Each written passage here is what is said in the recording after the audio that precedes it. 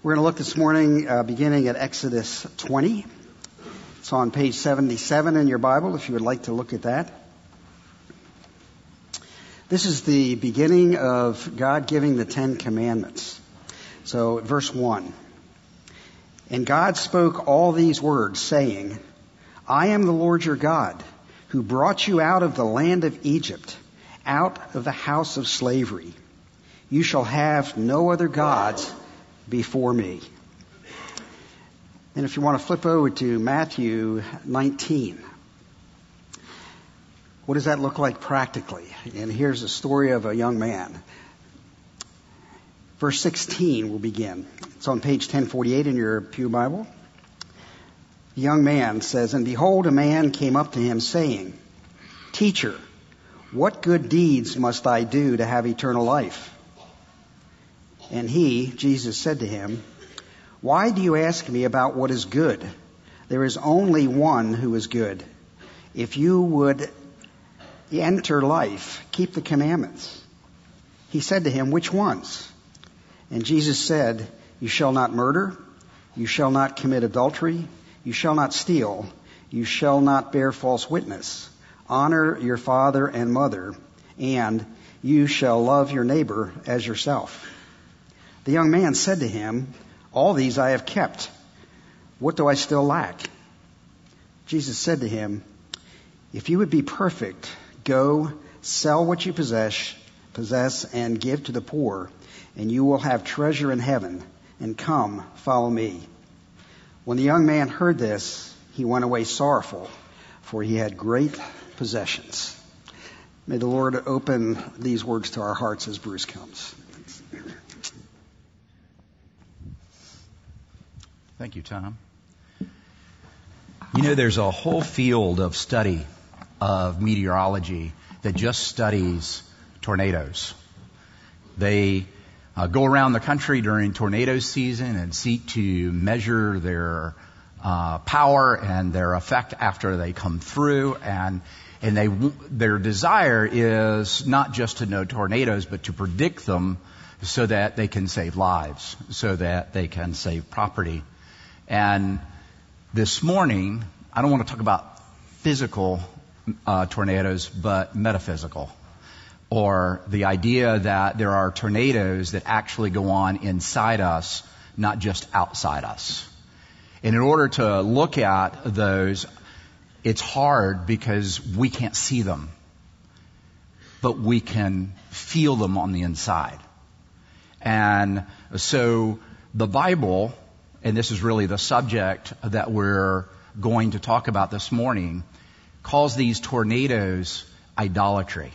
And that's not a word we use in the grocery stores or in mothers' gatherings with preschoolers, but it is a very biblical word, and it simply means to put something before God, which is why the first commandment is, have no other gods before me.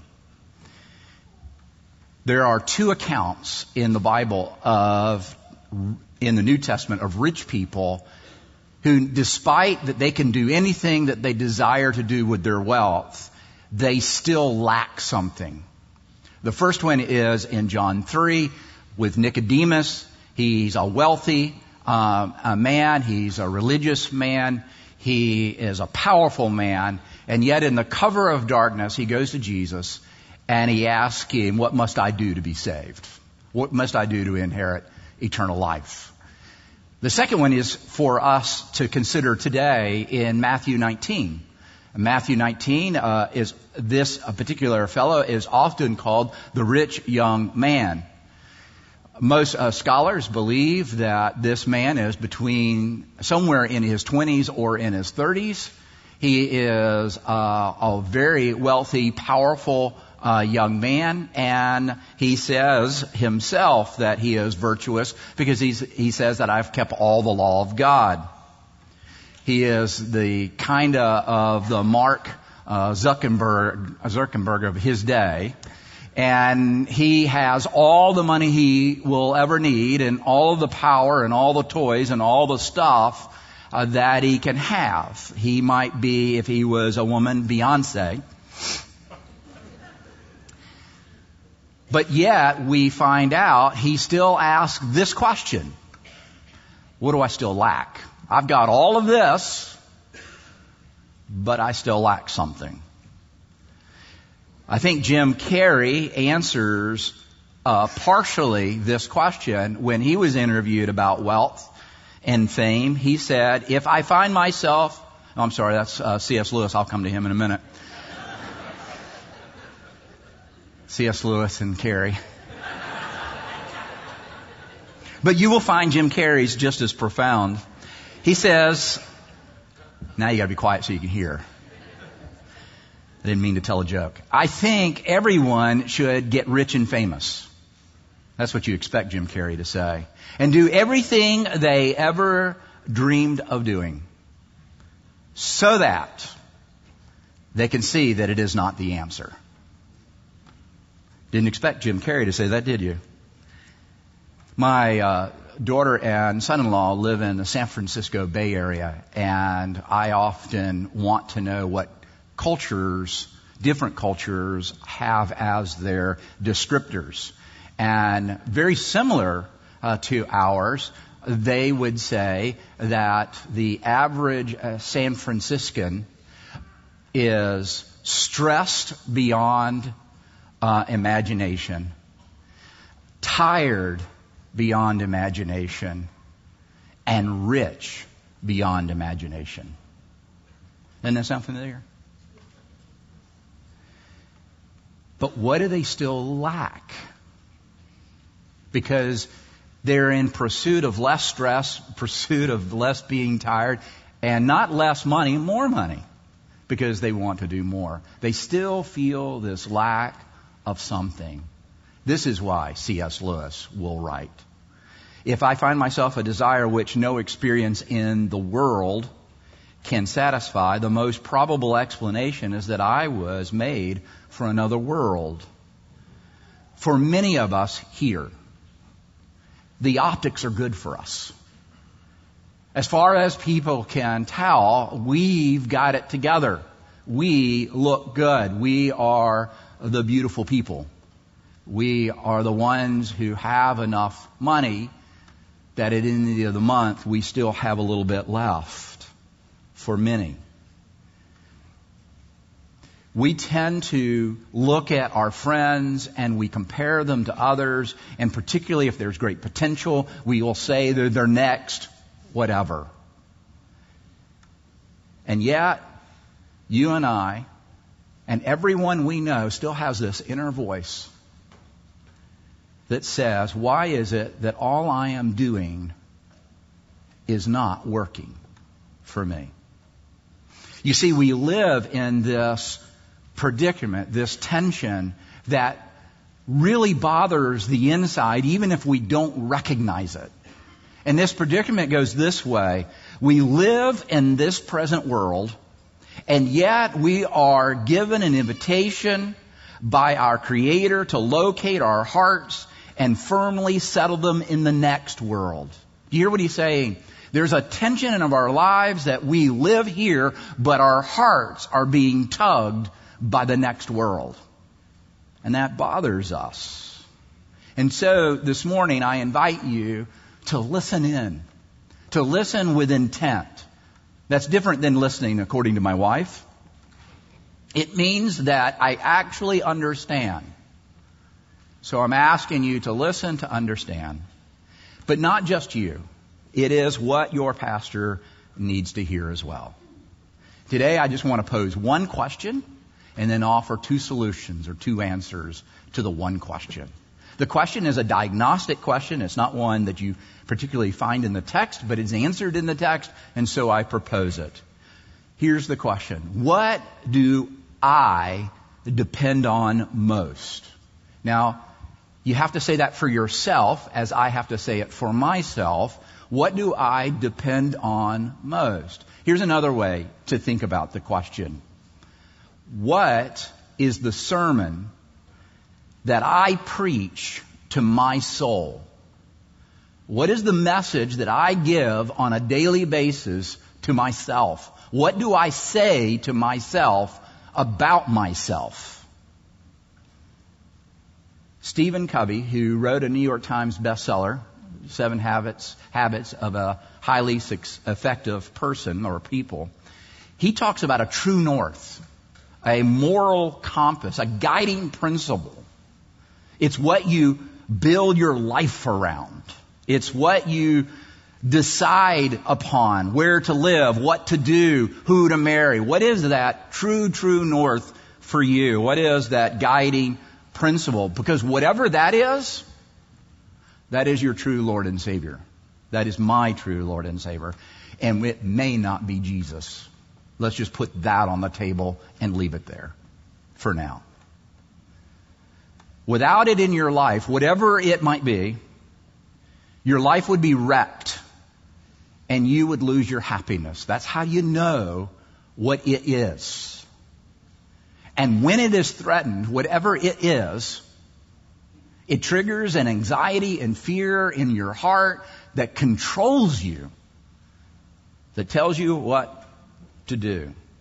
To think of it another way, a Norwegian playwright, Henrik Ibsen, says this: if you take the life lie away, he calls this true north, the lie we tell ourselves, a life lie. He says if you take that life lie away from the average man, you take away his happiness, which is one of the ways you know what it is. That if you lose it, it could be a person, it could be a thing, it could be an idea, it could be anything. You take it away and you lose your happiness. And your anxiety level goes up. And your fear level goes up. And what the Bible says, and what the Bible calls this, is not true north, not a moral compass, not a guiding principle, and not a life lie, but an idol. That which you are looking to be your Savior. And I know that makes us evangelicals uncomfortable because we know Jesus as our only Savior. And how can we, who have Jesus as our Savior, have another thing as our Savior? That's Jesus' point of the text. If we stopped right here, we'd be okay. And that you would have an extra 15 minutes for fellowship. And that is this: you can't. You can't have two loves. Either Jesus is first or this other thing is first. And that's why God says you can have no other saviors but me. What's the commonality? Well, when you ask yourself, what is the sermon you preach to yourself? What is the message that you communicate on a daily basis to your soul? And it can be anything. It comes out like this: I'm okay as long as I have this. This is what I mean. As long as my net worth is going to allow me to enter retirement at the appropriate age, whatever that might be, and for some it might be early. As long as I have that net worth, then I'm okay. It could be for some, as long as my grade point average never dips below 3.8, I'm okay. Can you imagine?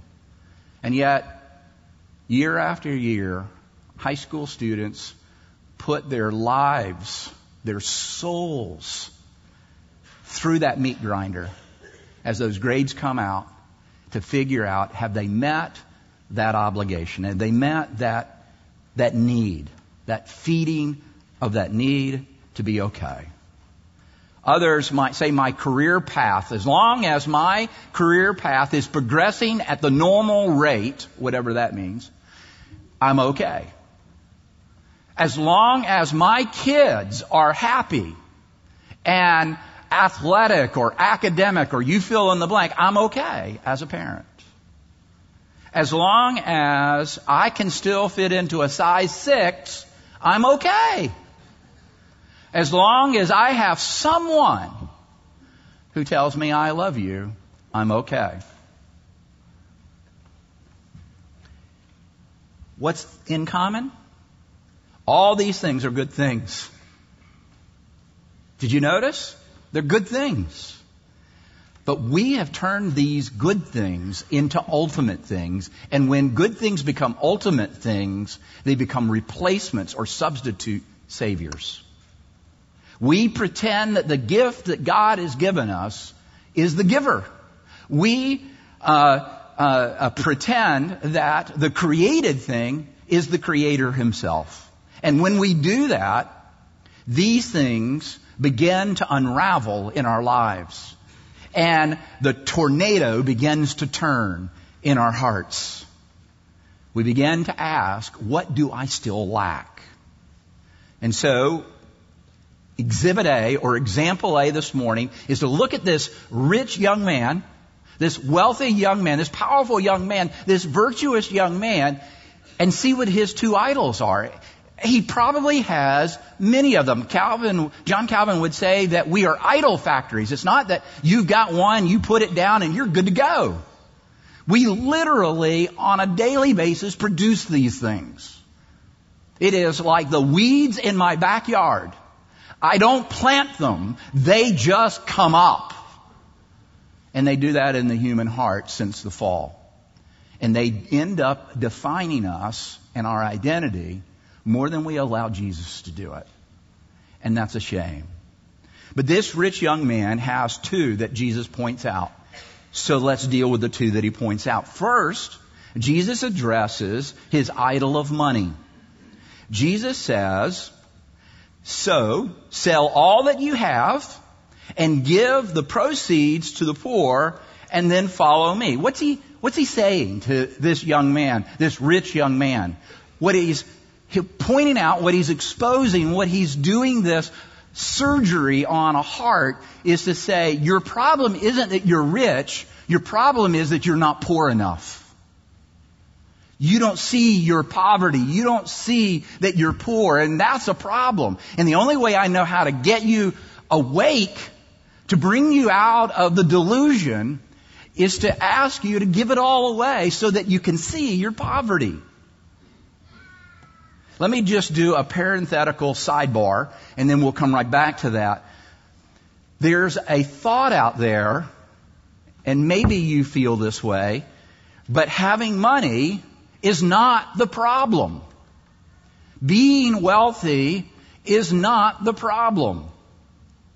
Job was both at one time the most righteous man on the earth and the wealthiest man on the earth at the same time. Abraham was the father of the faithful and a very wealthy man. Solomon asked for wisdom and God gave him wealth also. The new heavens and the new earth are going to have roads made out of gold and jewels everywhere. The diamonds that we wear will become commonplace. So you're probably going to have to give them up. Wealth is not this man's problem. And wealth is not your problem if you're wealthy. The problem is a codependency on wealth. His wealth gave him a disease that sociologists recognize in the American culture. It's called affluenza. This idea that because I am wealthy, I can do anything. I don't need anyone. It is when you can't live without your wealth. What do you do when your wealth is threatened? What do you do when your 401k gets cut in half by a bad economy? When you thought you were going to have to get to retire early, but you're going to have to work longer because you don't have enough to enter in. That feeling, that anxiety, is because you are dependent on your wealth rather than Jesus. This is why Jesus says it is harder for a wealthy person to enter the kingdom of God than it is for a camel to pass through an eye of a needle. That's why he says it. Not because being wealthy is the problem. It is because you're dependent on your wealth instead of Jesus. This is why the disciples will ask after Jesus says that, well, if the rich people can't get into heaven, how are we going to get there? You see, in the ancient world, they believed wealth was connected to God's blessing. That if you were wealthy, it was because God was on your side. He was all for you. And to hear Jesus say, well, it's harder for a wealthy person to get into the kingdom of God than it is for a camel to get through an eye of a needle. They're thinking if rich people can't get there, nobody can get there. That's Jesus' point. He's not saying that wealthy people can't get into the kingdom of God on their own. He's saying that no one can get into the kingdom of God on their own. Because the next thing Jesus says is, do not fear. What is impossible with man, he didn't say hard for man, he said impossible for man, it is possible with God. The truth is, you and I cannot love God and money the same. That is, you can't have a love affair with your money. It just can't be your primary love. Christ has to be your primary love. The secret to loving people, here it is. You can write it down, teenagers. The secret to loving someone is to love them second, not first. If you love them second and you love Christ first, you will love them well. But if you reverse the order, not only will you not love the Lord well, you will not love the person well. It's called ordering our loves. Jesus says you just simply cannot have two masters. God wants some of his people to be loaded. Why? Why would God want anybody to be wealthy if it's potentially an idol? It's not just because he wants you to be generous. He does. But more importantly, he wants his gospel to go into every neighborhood of this world. Not just public housing, but the big houses too. Not just middle class ranchers, but in the gated communities too.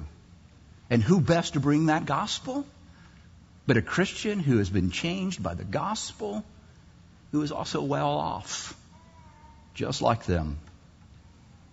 Having and loving money are two different things. Jesus is seeking to untether this poor young man, not from his money, but from his idol of wealth, his dependency. Jesus is doing the same thing with us, with other idols. It might be wealth for you. I don't know. And you don't have to have a lot of money for wealth to be an idol for you. In fact, you don't have to have money at all. It's just that you're dependent on that desire that if you had it, you would be okay. The second idol that Jesus begins to expose to this young man is his idolatry of his own moral virtue. This is the other sermon that this young man preaches to a soul. I have kept all of the laws of God. I am a virtuous person. What does Jesus say in response? Then keep my commandments. What's this young man's response to that? Well, I have done that. Then I'm in. What arrogance. What arrogance. And instead of Jesus rebuking him, well, let me show you. He treats him with kindness, tenderness, but he does tell him the truth. Jesus, it takes a metaphorical scalpel and opens him up in order for him to see, in order for him to be healed. We don't always feel when that scalpel cuts that it's going to end in a healing. But it does. Anybody who has been through surgery, it's not the next day that you feel all good. It takes a while. Jesus gives him the command that all commands are built upon. If you'll notice in the list that he gave, he leaves out some commands. But the command upon which all commands are built is the first command. In fact, Martin Luther will say you can't break commandments 2 through 10 without breaking the first commandment. So Tom Bell read to us what the first commandment is. And it is to have no other gods before me. Your money, your stuff, that stuff can be around your neck and be a weight. You can't fall in love with both Jesus and money. You can't keep the commandments and not keep the first. The truth is, this man doesn't know he's poor enough. His problem isn't that he isn't rich enough. The problem is he isn't poor enough. Wealth has created a delusional field around him to where he can't understand reality. He lives in one world, and his heart is in that world too.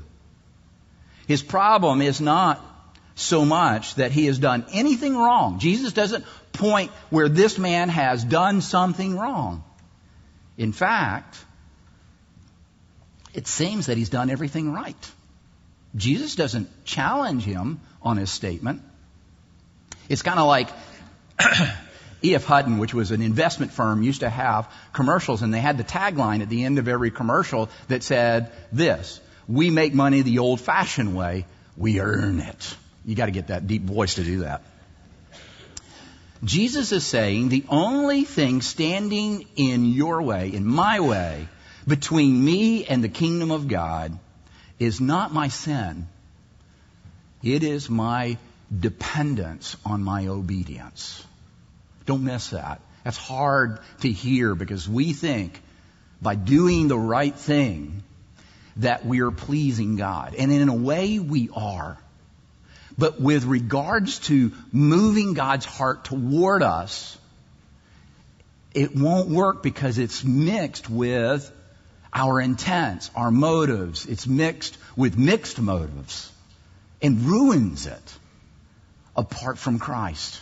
And so what's problem with this young man and his problem with all of us, and particularly your pastor, is this. And that is that my problem isn't that I sin. My problem is that I depend upon my obedience to get favor with God. And that's why Tim Keller will say it's not your dirty deeds, it's your damnable good works. Martin Lloyd-Jones, who does this message on this passage, he said this, and this is very helpful. He said there's a mountain called the law of God that you have to scale, the heights you have to climb. And the first thing you must realize as you look at that mountain, which you are told you must ascend, is that you cannot do it. That you are utterly incapable to do it in yourself. And any attempt, here's the key line, and any attempt to do it on your own strength is proof positive that you do not yet understand. You hear what he's saying? He's saying God's command's main purpose for us is to tell us that we can never scale the mountain on our own efforts. And as long as we realize that, we will run to the gospel that Jesus Christ scaled the mountain for us in our place.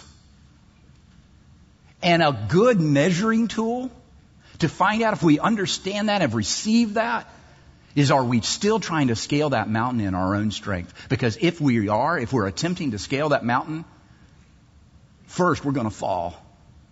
But secondly, it's evidence that we don't understand we can't climb it. That only Jesus can go up the holy hill. Only Jesus can scale the mountain for us in our place. And that is received by faith, not by effort. Did you hear it in the young man's question? What must I do to inherit eternal life? You don't do anything. You simply receive it by faith. It's like falling asleep in the crib. What did the baby do? Nothing. One of the things you might notice when we do baby baptisms up here, and you might not be able to see it from where you sit, but most of the time the baby's asleep, at least until the water hits him. Or she. But I think it's a beautiful picture of the gospel. Because the only thing that baby's doing is receiving. That's the gospel.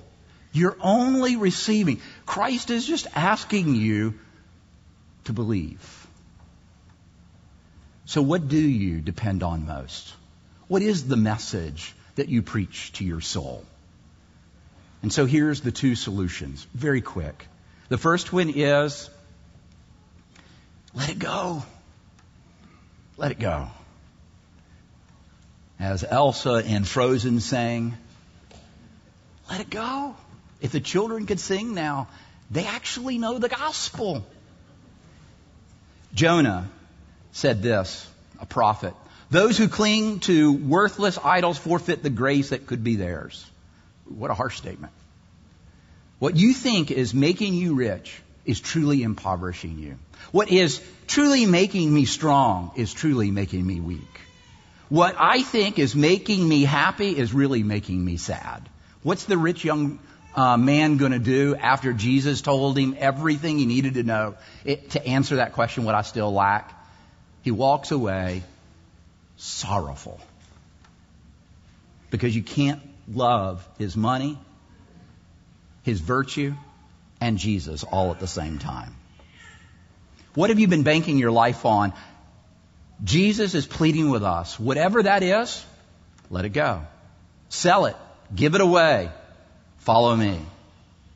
Why keep our umbilical cord tied to that which gives no life? Why would we forfeit the grace that is ours? Give it all to Jesus. Jesus is just asking, put me first, love me most. Let me decide what you're to have.